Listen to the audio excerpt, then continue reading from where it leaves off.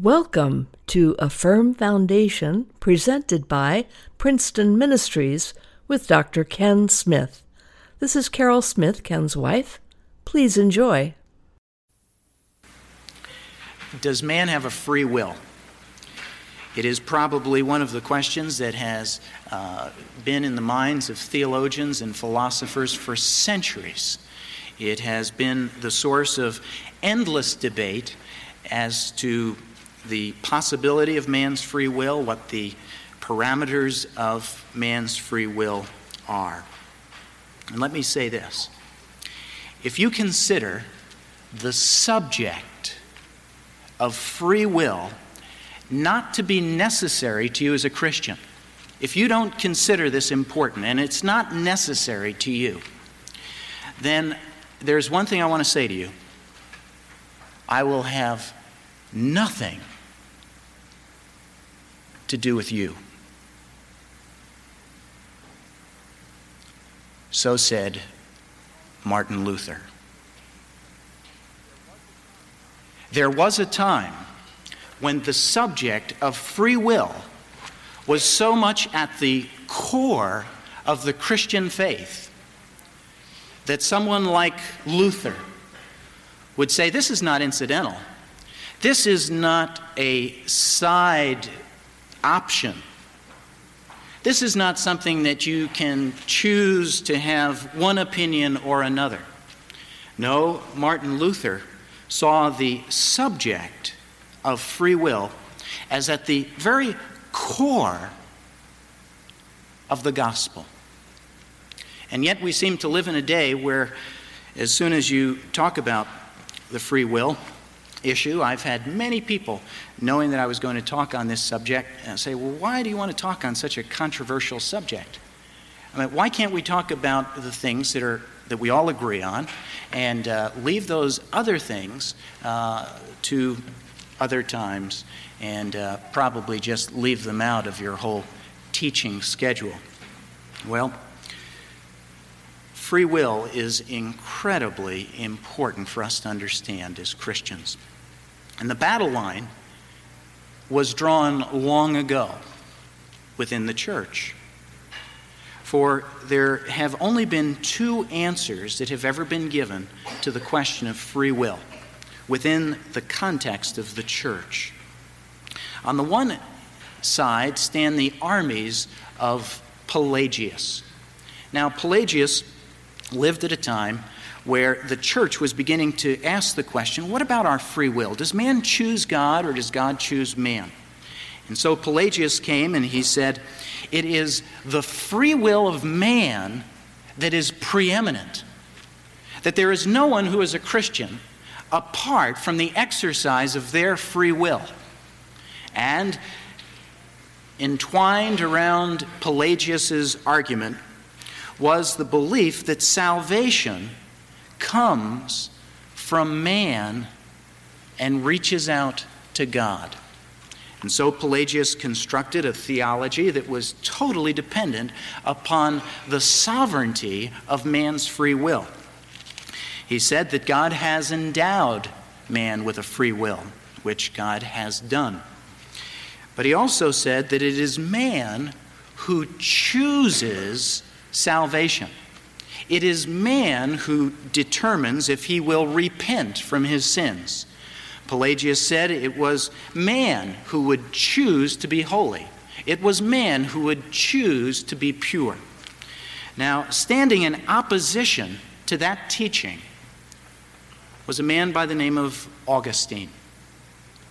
Augustine, as he began to hear the teachings of Pelagius, stood and he said, no, you have misunderstood the gospel of Christ.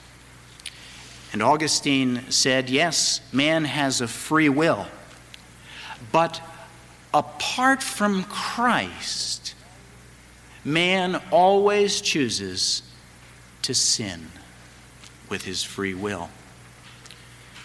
Augustine went even further and he says, what man wants to do apart from Christ is to sin. And that salvation comes only from the movement of God in a person's life. It is grace alone, declared the Reformers. And so, Augustine and the church through the ages has taken the stand that it is God who chooses his people. It is God who places within the heart of man the desire to repent. It is God who places within the heart and the mind of man the desire to confess our sins. It is God, by his grace, who would cause us to be pure and holy. Now, the battle was very sharp, and there was great discussion. And this went on for decades as the church debated back and forth. What does the Scripture say on this subject? And finally, in the 5th century, at the Council of Carthage, this was the declaration of all of those years of study. We are aided by the grace of God through Christ, not only to know, but also to do what is right. Without grace, we are unable to have, we are unable to think, we are unable to speak or do anything pertaining to piety.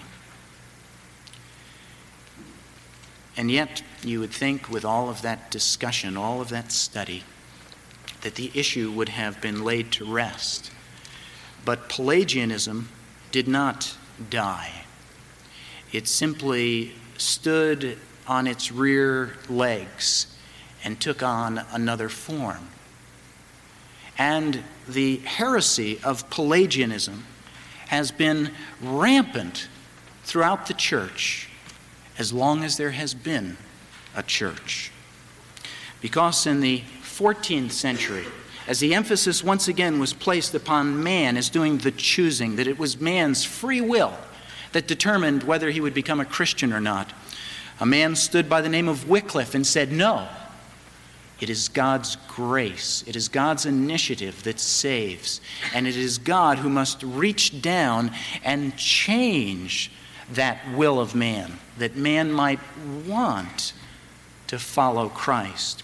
In the 15th century, a man by the name of Huss said no to Pelagianism. A man by the name of Luther.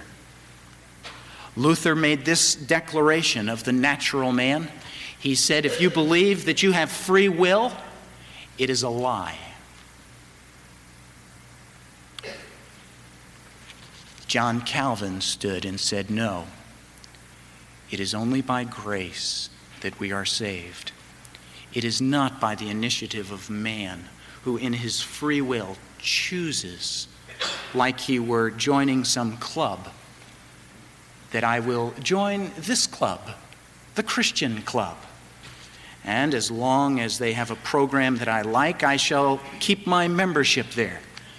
But once the program changes, then I shall leave that club and I shall join another. That is not the picture that Scripture presents. And so there was an explosion within the church called the Reformation.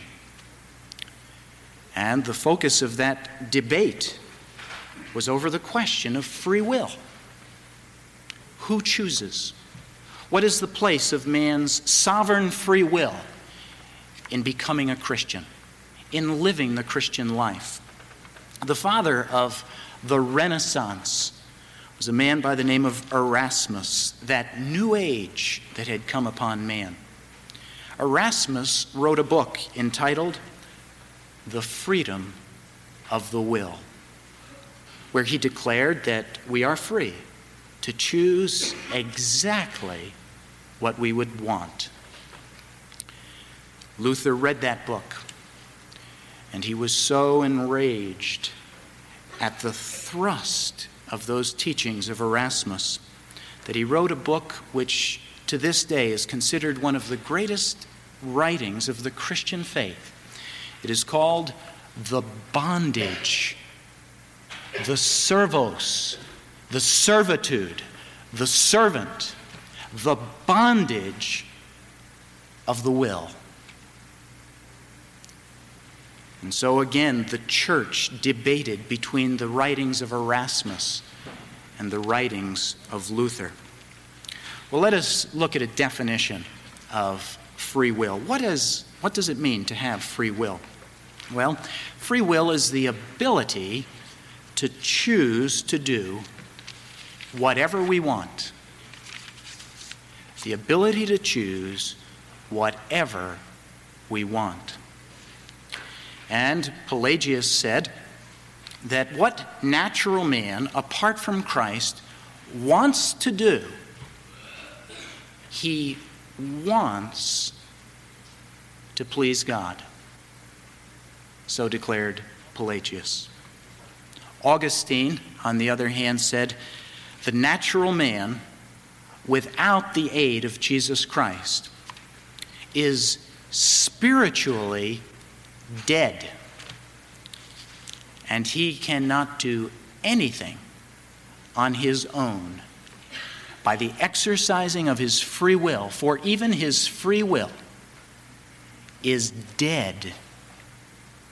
And so the question is not, does man have a free will? For the definition of free will is the ability to choose what we want. Pelagius would say, yes, man has a free will. He can choose to do whatever he wants. Martin Luther said, man has a free will to do whatever he wants. But the problem is, what does man want to do? You and I know what we ought to do. But how many of us are able to do it? Like the person who knows if they are overweight, that they need to exercise and to slow down the consumption of food. They know that. They know what they ought to do. But then they say, I can't do it. Or perhaps, I won't do it. And so they continue to expand ever larger before our eyes. And you ask, do they have freedom of choice? Yes, they have freedom of choice to do exactly what they want to do. The question is, what do you want to do? Now, the natural man, according to Scripture, wants to do many things. And in order for us to understand free will, it is important for us to see that man has gone through states, that we have passed through different doors in our existence upon this earth, and that the first state that we have found ourselves is what is referred to as the state of innocence. Now, the state of innocence was the time long before you and I have ever lived. You and I were never born innocent, even though we may have looked so innocent in the crib. But the Scriptures teach there was only one couple who ever lived in the state of innocence, and that was Adam and Eve. And for a period of time, both Adam and Eve exercised their free will, and they did exactly what brought glory to God. They did what they wanted to do. And what did they want to do? They wanted to bring glory and honor to their Creator. They knew that God had declared that they should not eat of the fruit of that tree. And so, for a period of time, they did not eat of that fruit. And in that state of innocence, they exercised their free will and totally obeyed God. But then something occurred. They disobeyed. Something that had never occurred in the history of mankind. And so Adam and Eve ate of the fruit of that tree. And their disobedience God, as a result, drove them out of that state of innocence, and he drove them to a new state. And as they looked behind, never again would they be able to enter the gates of that garden. For they had been taken out of that place where the lion lay with the lamb, where they spoke to the living God face to face. And they were driven out of that state of innocence into what is referred to as a state of sin. The state of sin. You and I are the descendants of Adam and Eve. And spiritually, when we were born, we were not born innocent, but we were born with that corrupted nature, the result of their disobedience. And in this state of sin, there is not one main highway that runs through that state, but rather it is as though there is a labyrinth of paths. And in this state of sin, the entire state is covered with mud. And each man walks in his own way. Each man does according to the desires of his heart. Everyone does what seems right in their own eyes. And so in the state of sin, men and women, boys and girls wander aimlessly. There are some who are aware of the mud, and so they tiptoe, ever so concerned that the mud not get on their hand or on their clothing. But one look at the sole of their feet will tell you that they are in that state of sin.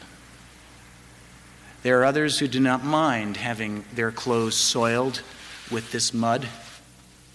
There are others whose hands are grimy and their nails are filled with the mud. And yet there are still some who enjoy wrestling and living in the mud. And in that state of sin, the Scripture declares there is none righteous, no, not one. There is none who understands. There is none who seeks after God. And in that state, according to Ephesians chapter 2, verse 5, we were dead in our trespasses and sins. And so you and I have been born into this state of sin. And who is the prince? Who is the king? Who presides over this committee? It is none other than he who has been called Beelzebub, Apollon, Lucifer, Satan. In times past, according to Ephesians 2:2, you walked according to the course of this world, according to the prince of the power of the air, among whom we all had our conversations in times past, in the lusts of our flesh, fulfilling the desires of the flesh and of the mind. And we were by nature children of wrath. And so we are born into this world as natural men and women, covered to one degree or another with this mud. Does man have free will in that state of sin? Martin Luther would say, absolutely, man has free will to do what he wants to do.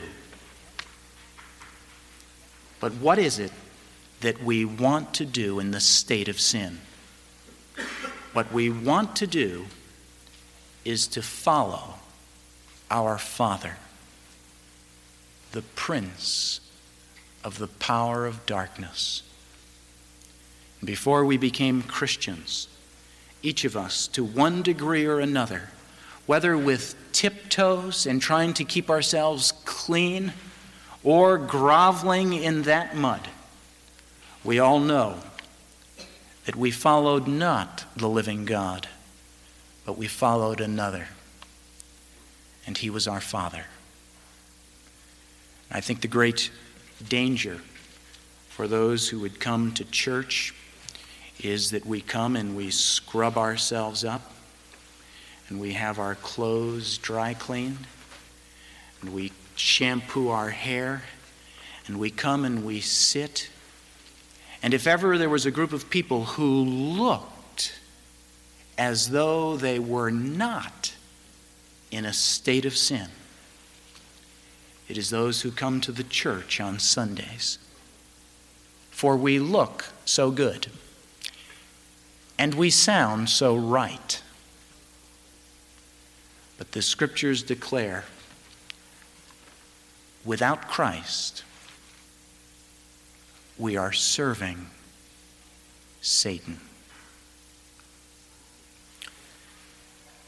Jesus says that it is from the heart that all of the words come, all of the activity. And in Mark chapter 7, Jesus tells us what's in the heart of every man and woman who is born in this state of sin. For out of the heart proceeds evil thoughts, says Jesus, adulteries, fornication, murder, theft, covetousness, wickedness, deceit, licentiousness, an evil eye, blasphemy, pride, foolishness. Isaiah in the 66th chapter, the 4th verse, knew of the state of sin of man when he said, I called, but no one answered. I spoke, but no one heard. But they did evil before my eyes, and chose that in which I do not delight. And so it is as though when we were born into this world, unseen by natural eyes, Satan had bound our arms, and we were not free. And when God would even call out to lift our arms, they were bound and we couldn't even lift them. We were not able to outstretch them. And the picture that Scripture paints is a picture of a man whose arms have been bound in sin. But not only bound, but that we are blind to our sin. But not only that, that we are deaf to our sin. And not only that, we are dead in our sins. And if any would come to life, the only way the Scriptures declare that it occurs is for Jesus Christ, as he did with Lazarus, to declare, after 4 days in the grave, come forth. And Lazarus, who was physically dead, came forth. The Scriptures say that you and I have been born in the state of sin. And that even if we should want to come to life in Christ, we have a heart that is made of stone. And even if we should want to see Christ, our eyes are blind. And even if we should want in that state of sin to hear Christ, we are deaf. And apart from God's reaching down in grace and touching our heart and our eyes and our ears, we will exercise our free will, and we will do exactly what we want to do in the state of sin. And what is it that we want to do, we want to sin. And so there was a time before you came to Christ that you wanted to sin. And that is the reason that the Scriptures declare that there is a third state, and that is the state of grace, where God would reach down and touch us and give us spiritual life. We read in John 8:36, "If the Son, therefore, shall make you free, you shall be free indeed." Romans 6:18, that we have been made free from sin. You, because the servants of righteousness, being made free from sin, and therefore you have become servants of God. Now, in this state of grace, we should not be confused to think that we're made perfect. For Paul makes it very clear in Romans chapter 7, verse 21, that he then found a new law at work, that when I want to do good, evil is present with me. And so if you ask a person in the state of sin, what do you want to do? They will say, I want to sin. That's what I want to do, and that's how I will exercise my free will. But you ask a person in the state of grace, what do you want to do? And for the first time, that person is able to declare, what I want to do is to please God. Does man have a free will? Yes.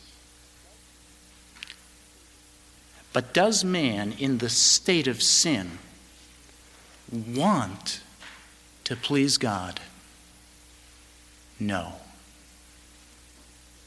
And what of the man who is in the state of grace? Yes. It is as though God has reached in and changed your wanter. Do you remember before you became a Christian what you wanted to do? You used to enjoy all of those activities.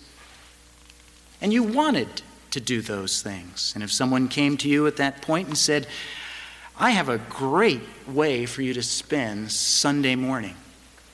Why don't you come with me and we will go and sing some hymns at a church? And we will pray and we'll study the Bible. Don't you want to do that?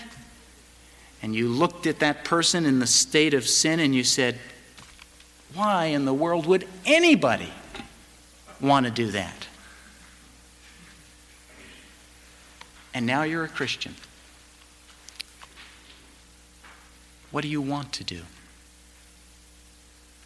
For there is also good news, and that is that there is another state that none of us have yet to pass through.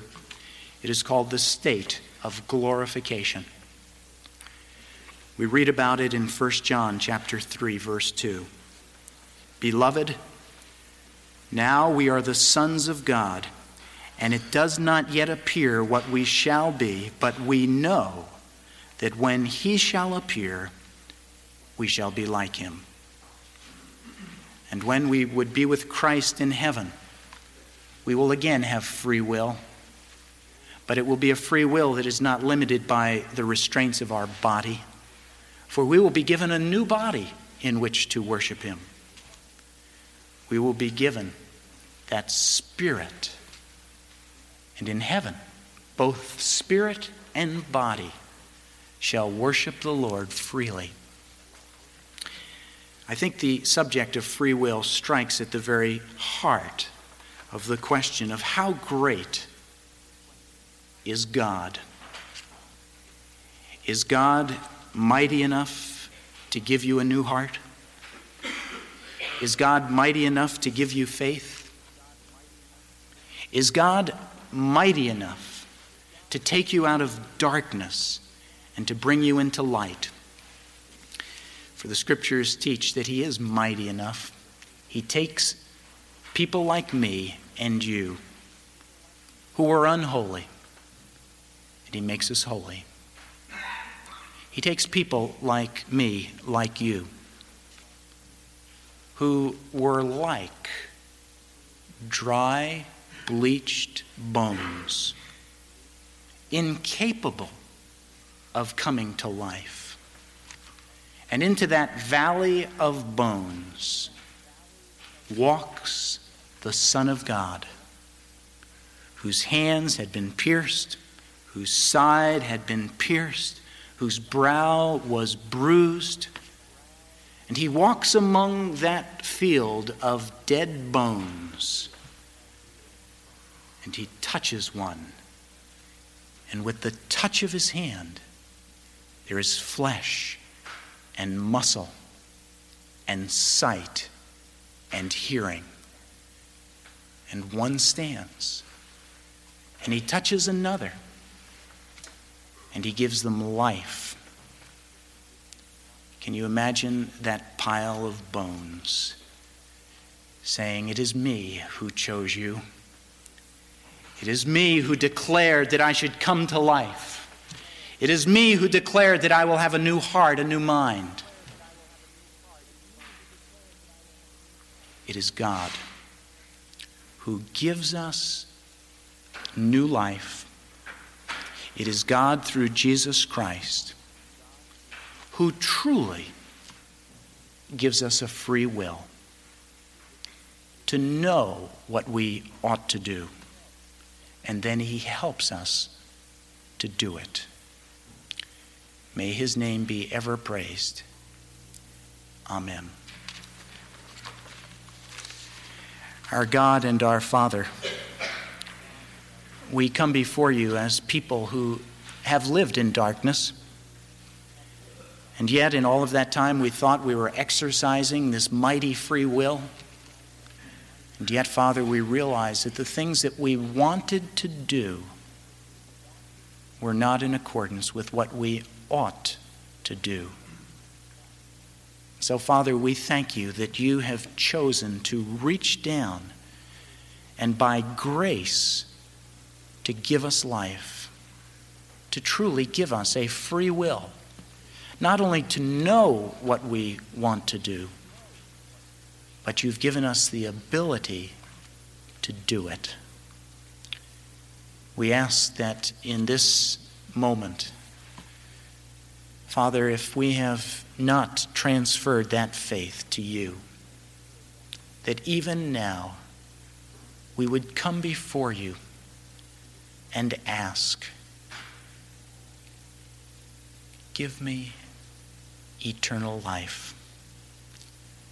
Please give to me the ability to say yes to Christ. And Father, we would give you thanks in Jesus' name. Amen. Thank you for listening to A Firm Foundation, presented by Princeton Ministries. This programming is supported by you, the listener. You may go to our website, princetonministries.org, or send your donation to Princeton Ministries, Post Office Box 2171, Princeton, New Jersey 08543. That's Princeton Ministries, Post Office Box 2171, Princeton, New Jersey 08543. The Lord bless you, and Dr. Smith looks forward to hearing from you. We would like to thank Roan's Web Development Company for making this webcast possible. You can find their link at the bottom of our website, princetonministries.org.